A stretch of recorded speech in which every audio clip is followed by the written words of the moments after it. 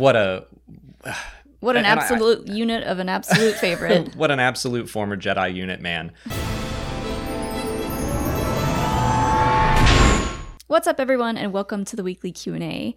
This week, we're going to be talking all about 2023 and some of our favorites. So for our first question, Ormapa asks what our favorite Star Wars story of the year was. You want to start? I'll start. I think mine is Bad Batch. I've got videos coming out of like my favorite whatever of 2023, so you're getting a little preview with the Q&A for my answers. But the stuff that came out on streaming, I had a really hard time choosing between. And yeah, Bad Batch was just really, really good the whole way through. It really shocked me how good it was and how much I enjoyed it.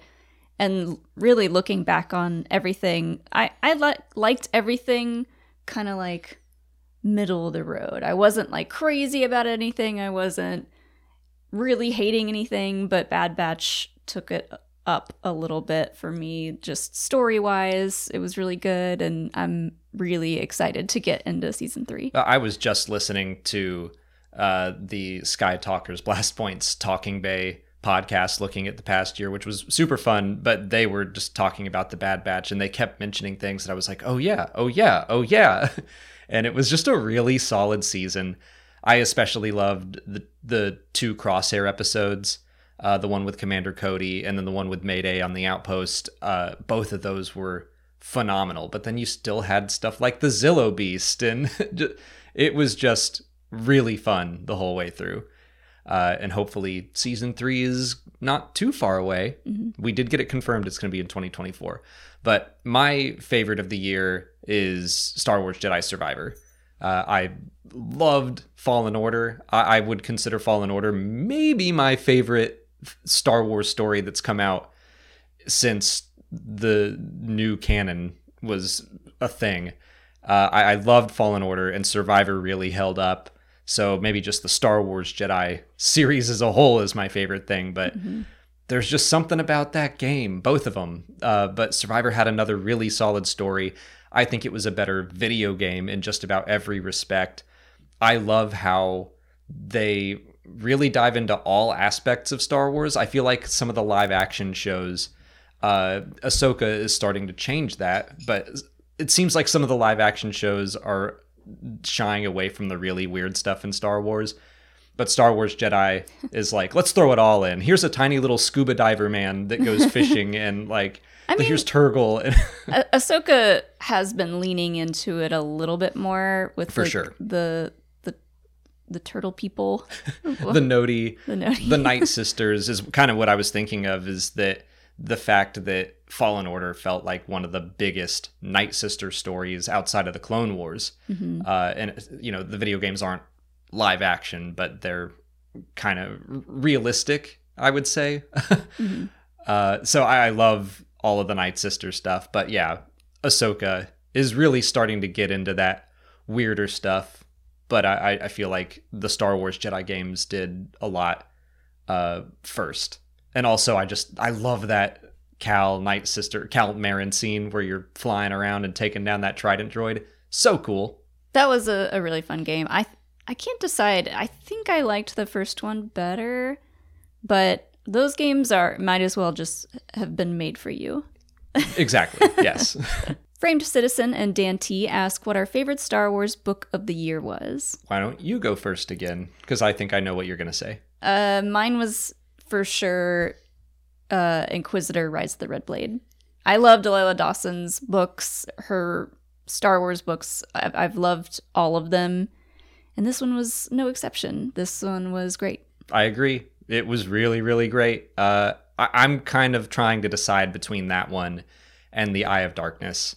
I might lean to Inquisitor. It was just a solid mix of great characters, great storytelling, but also being able to learn more about the Inquisitorius. Like, it just checked a lot of the nerd boxes that I have in my brain where I'm like, I do want to know what Ascat Icarus's Inquisitor number is. 13th sister, great. Like, now I know. That's fun for me. But to have that just be like the icing on top of a great book is great. It was also a nice change of pace because, like, we love the High Republic, but I was excited to just read a book about anything else but the High Republic. You know, like, it was in an era where we did kind of start to get a little bit more from Bookwise, but just something about the learning about the Padawans getting like upgraded to their military ranks and like kind of like pushed through the process of being Jedi basically, and having to go through it quickly in order to serve kind of their military purpose. So it was really interesting. It's funny. I should have fully expected the Clone Wars to be a part of this story, and I just didn't, because everything I knew about Ascat at that point was from the Charles Soule book. Like, I hadn't known her as a Jedi, and even though it said this is going to be about her going from Padawan to Inquisitor, it just didn't dawn on me that we would see so much of the Clone Wars, and so that was a great surprise that I should have anticipated. But you're right in the fact that the High Republic has just been dominating so much of the publishing world, which fortunately I love it, but it's nice to have it broken up a little bit. And like we're going to get some more non-High Republic stories in 2024, which is cool. But Inquisitor Rise of the Red Blade was a nice break from the High Republic, even though I really loved the Eye of Darkness. Just getting to go back to the original Phase 1 characters and see where they're all at. It just felt, I don't know if comforting is the right word, because it was still a very tense and scary book, and I'm still worried about all of the characters, but it just felt nice to get back to all of them, even though I did really like Cataclysm as well. I thought Lydia Kang's depiction of the Battle of Dalna at the end of Phase 2, I really, really liked it. But I do think I'm just going to always lean towards the Phase 1 and 3 characters more. Mm-hmm. Now we just need Delilah Dawson to write a High Republic book. Framed Citizen and Damien Vonderhaar want to know our favorite comic book arc of the year. Well, the only comic book I read this year was I think it was Shadows of Starlight, #1. So that one. But it was a great one. Yeah. So yeah, we can start with that one. You had that one written down on here. It was a good one to read. I'm just very picky about my comics. Yeah, you don't really read the comics, and that's fine. But I was like so over the moon about Shadows of Starlight 1 that Molly was like, all right, I'm going to read this. And I was also, like we said before, just equally as excited to get back to those Phase 1 characters. So I was like, yeah, I'll give this a shot. And kind of like what I said for Inquisitor Rise of the Red Blade, that first issue specifically did a great job of telling us a little bit about Star Wars lore. While it answered a ton of questions, but also it was just inside of a great story. And it was super fun to read. I love just specifically that issue. Arcs of comics, I'm having an easier time just picking out singular issues here or there. I really loved Luke Skywalker in the main flagship line, learning more about kyber crystals, and I think getting his green one that hasn't really been confirmed yet, but also purifying a red one and having a vision of a Sith, which is going to come back, I think, in early 2024. All of that stuff was super cool. Yeah, I'm like really into the Luke stuff specifically, and he just hasn't done a ton since then. Mm-hmm. Like I wasn't crazy about the Dark Droids run. That was a little too out there for me, and I'm kind of like, but what's Luke doing with that kyber crystal? It's always nice to get a little glimpse into whatever Luke was up to all those years in between. And I'll say that the High Republic main comic, the Marvel run from Cavan Scott, I also really dig those. I think in both phases, it's just been consistently great. I think the comic of Phase 2 might have been my favorite part of Phase 2. So I'll throw that in there as well. Spider-Man of Earth 1218 wants to know our favorite new character of 2023. We're not going to pick one. I'm not even going to try. I'm just going to talk about kind of standouts. And I think the first I'll throw out is Baylan Skoll from Ahsoka. Man, Ray Stevenson just was captivating the entire time. My biggest complaint about a lot of episodes of Ahsoka was that I was like, there's not enough Baylan. Like, I just want, what's he up to? I want to see more from Baylan. Yeah, I was going to say Baylan for probably my number one pick. Okay, maybe he is our absolute favorite. What an absolute unit of an absolute favorite. What an absolute former Jedi unit, man. So yeah, that'll be my first one. Well, alongside with Baylan, I think Shin was a really interesting character, and like the two of them worked really well together. We didn't get a whole lot about either of them, but I thought her addition to the story was really, really nice, and like I said, complimented Baylan. Like, Baylan could have killed it just if he had come in on his own, but the fact that there were two of them and it kind of mirrors Ahsoka and Sabine's relationship, I thought that worked really well. Yeah, if you're going to bring up Baylan, you got to bring up Shin as well.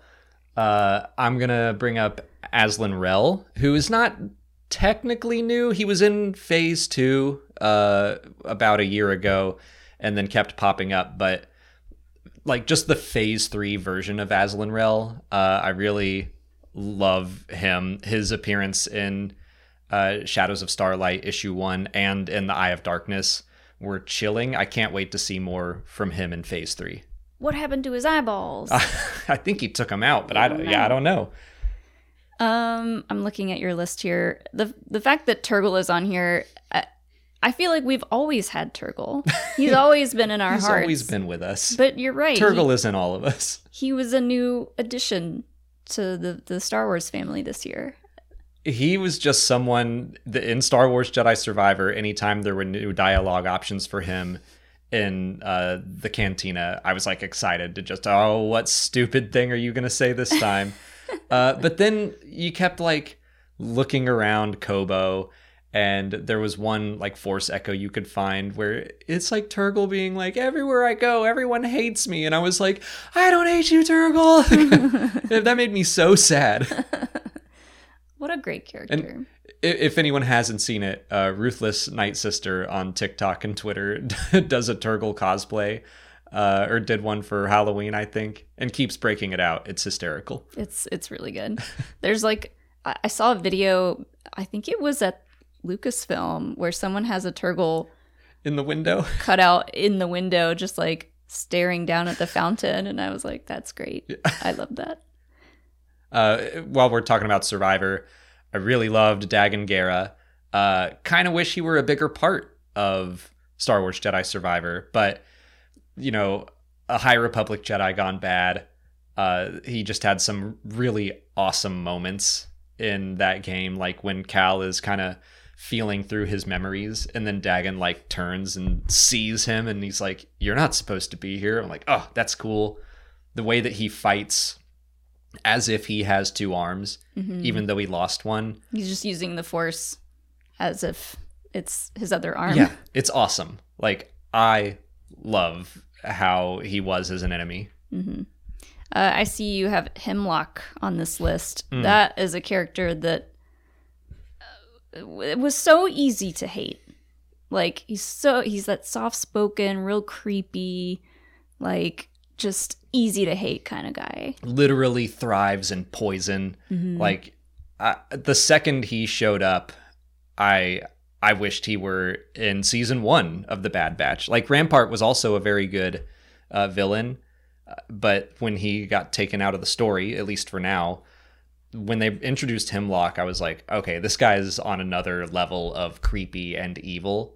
And again, kind of like Baylan, I'm like, he's just very compelling to me. I love having him in the show, and I can't wait to see more from him. Yeah. And then I brought it up already, but I'll bring it up again. Iskat from Rise of the Red Blade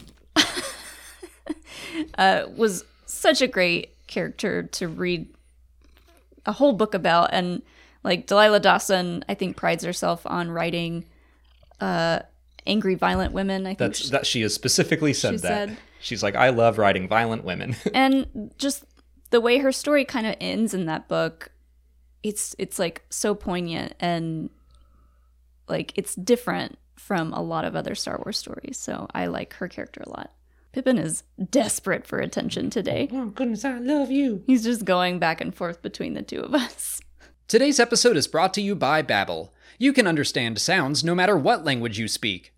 Like that, the sound of a right answer on Babbel. Start speaking a new language in just 3 weeks. This fall, you can start speaking a new language with Babbel. Why Babbel? Because it works. Instead of paying hundreds of dollars for a private tutor or fooling yourself with language apps that are little more than games, Babbel's quick 10-minute lessons are designed by over 150 language experts to help you start speaking a new language in as little as 3 weeks.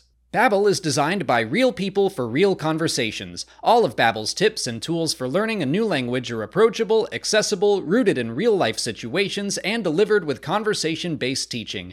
With over 10 million subscriptions sold, Babbel is real language learning for real conversations. Here's a special limited-time deal for our listeners to get you started right now. Get 55% off your Babbel subscription, but only for our listeners at babbel.com/Star Wars. Get 55% off at babbel.com/Star Wars, spelled BABBEL.com/Star Wars. Rules and restrictions may apply. Nate asks for our favorite High Republic moment of 2023. Well, we've already talked about Shadows of Starlight quite a bit, but I feel like just that whole issue is my top moment. I'll say learning about like all the Guardian protocols, learning why the lightsabers became less ornate. All that stuff was just super interesting to me. I think mine is the events in Eye of Darkness, like all this stuff with the occlusion zone and it getting bigger, and like the Jedi finally taking charge and kind of like taking a more of an offense position. Like the action in that book was really, really good.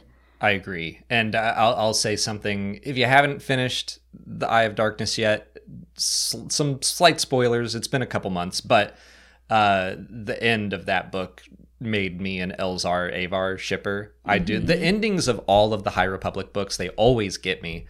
But I was a fan of Elzar and Avar, but I got the sense that, Avar maybe wasn't interested, and Elzar had moved on.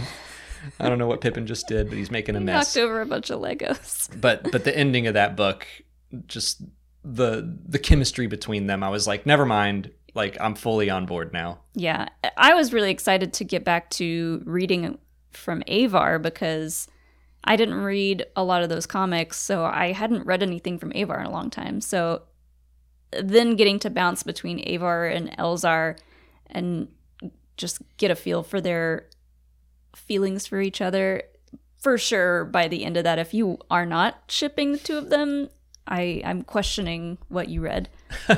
I'll throw out a phase 2 moment in Path of Vengeance, because I'm sure this is going to come back, but in Planet X, you're in my light, Pippin.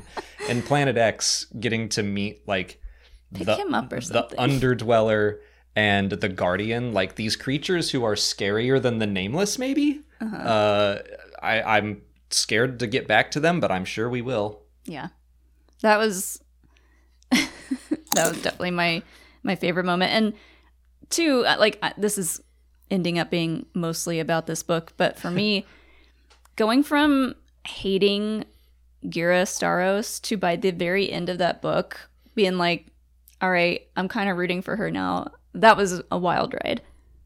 What do you have to say? Jake Fichette wants to know our favorite new location or planet is from 2023. I'll go back to Survivor and say I really enjoyed Kobo. It's funny, we went to Yellowstone this past year, and then wandering around Kobo, I was like, oh wow, this is just planet Yellowstone. Mm-hmm. Like, it's got geysers, it's got pools, but they also had that like interesting material. There was like tar you could fall in, the Kobo matter. Mm-hmm. That was just a fun planet with like some really cool ruins in it. Mine is definitely Pabu. Like, that became my new answer for like, where would you want to go on holiday to? And Pabu just seemed like such a cool, I mean, there is danger there. That's when we were watching the episode, we were like, this place is wonderful. And then like the tsunami alarm goes off and we're like, God, Star Wars won't let us have any just nice, peaceful planet. Something's got to happen to Scarif and Alderaan and Pabu. Yeah. I guess Naboo's okay so far. But otherwise, I thought Pabu was such a cool little place, and just the way that the town was situated around that mountain was cool, and it seemed like they had really good food and just like a really chill place. Agreed. Pabu was great. I'll also throw out Peridia just for intrigue. Like, I wasn't super into the design of the world or anything, but the idea that they're connected to the Mortis gods and the Night Sisters and all this ancient Force stuff, I'm very curious to learn more. Ice Phoenix 2 asks, which medium had the best Star Wars stories of the year? So we're talking, I guess, streaming, video games, books, or comics. I mean, if we're going just percentage-wise, there was one video game that came out, and it was a banger. So I guess I would go with video games, but that feels like it's cheating. Yeah. I don't know. For me, I'm almost always going to say streaming, just because the live action shows, I feel like I can get the most immersed into those. And so, like, even if the storyline isn't exactly what I had hoped for or what I expected, I'm still, I think, having the most fun watching live action straight or animation, just any of the streaming shows. I would agree with that. That I think that between the events with Tech, which, you know, Tech may live, we'll find out soon. But Tech, Keller and Beck in The Mandalorian, the entirety of episode 7 of season 3 of The Mandalorian, I loved that. Ahsoka had a ton of moments that I was just fully immersed in. So I agree with you. As far as just fun factor goes, I feel like streaming gave me the most either like stand up and cheer moments or like gut wrenching moments, like The Bad Batch. But Survivor had quite a few of those as well. So Yeah. I'm still like saying video games are over there, but because we only got one this year, I feel like we got to go with streaming. Survivor did have some banger moments, and I know we're going to do a whole separate video about what we're excited for next year, but Outlaws has me very excited for what's to come story-wise. Patron Jake wants to know if the last year made us more or less optimistic about the future of Star Wars on streaming. I don't think it changed my mind either way. What? I'm not sure I understand the question. What, as opposed to, like, less optimistic as in we think it's going downhill? Yeah. Or I don't think so. There are some things like I kind of wish Ahsoka had wrapped up more, just because this is just my opinion. It's something that Joseph Scrimshaw has also said, where like the nature of streaming is so volatile, and we don't know what shows are. You know, Ahsoka season 2 hasn't been announced yet. Thankfully, this is Star Wars, and even if it doesn't get the green light, a book or a comic or something will finish the story. But the idea that you have so many cliffhangers, I'm like, I'm worried about that for streaming. And I kind of wish that they had closed off more of those open loops. I don't know. I kind of feel like the more I hear about the plans for Star Wars streaming shows, the more optimistic I get. Like, especially, we've talked at length about Ahsoka, and whether or not I loved it is one thing, but it made me optimistic for what's going to come, because we got the Night Sisters, and like Thrawn like was really, really cool in live action. So that all made me more optimistic for what's coming. And I'm more just like looking ahead makes me optimistic, because kind of like the way the High Republic has dominated a lot of the publishing side of Star Wars recently, up until now, streaming has been, especially in live action for Star Wars, has been dominated by the Mandoverse. And we're still getting a Mandoverse story next year, but we also have the Acolyte. And like Andor season 2 is on the way. So that's what makes me optimistic, is that there's going to be more variety going forward. I Like, would love to check in on the Mandoverse once a year and also get something new once a year. That sounds great to me. I need my little man back. Weather Ed asks, how would we rate 2023 to 2022 or other previous years? Just so we don't sit here for hours, I think we'll just stick to like 2022. I think I would put it about even with 2022. As far as like live action and streaming goes, I don't think I liked anything this year as much as I liked Andor season 1 from 2022. Mm-hmm. But 2022 didn't have Star Wars Jedi Survivor. But I do think that overall, I probably enjoyed Mando season 3 and Ahsoka more than the Book of Boba Fett and Obi-Wan. So there is that. Don't bite me again. I don't know, because we got celebrations in both years. That's true. That was pretty dope. And this year we'd never been to London before, so yeah, we had to go to London for yeah, work. We didn't even really talk about Celebration, but Celebration Anaheim was really cool because more people that were like already living in California that we know could go. So it was great to like get to hang out and see everybody. And then we got to do Disney night or Star Wars night at Disney. But then London is London, which was amazing to experience. So I keep thinking of celebrations, and that is making it really hard for me. I mean, that's valid because being at Celebration is always super fun. Getting to see friends who we otherwise only get to see online is always amazing. Yeah. But as far as content goes, Andor is really pushing me to say 2022. But you're right, like the combo of Mando season 3 and Ahsoka were really cool. I think just the unfortunate side effects of the strike maybe took away a little bit of that fun as far as Ahsoka goes, but like we've said a million times, the strikes needed to happen and we're glad that they did. But I don't know. I might say 2022. I'm having a tough time choosing. I think I'll lean towards 2023 because I loved Survivor that much. Yeah. Besides those 2 years, I think 2024 has even better stuff in store. Like, I think The Acolyte is something we've both been so excited for a long time. Acolyte, Bad Batch Season 3, and Skeleton Crew. I don't think I've been this excited in a long time for new Star Wars shows. There's a lot of unknown, like even the Mandoverse show is kind of shrouded in mystery right now. We don't know much about Skeleton Crew. We know some very tenuous ways they'll be connected from what we saw in Celebration.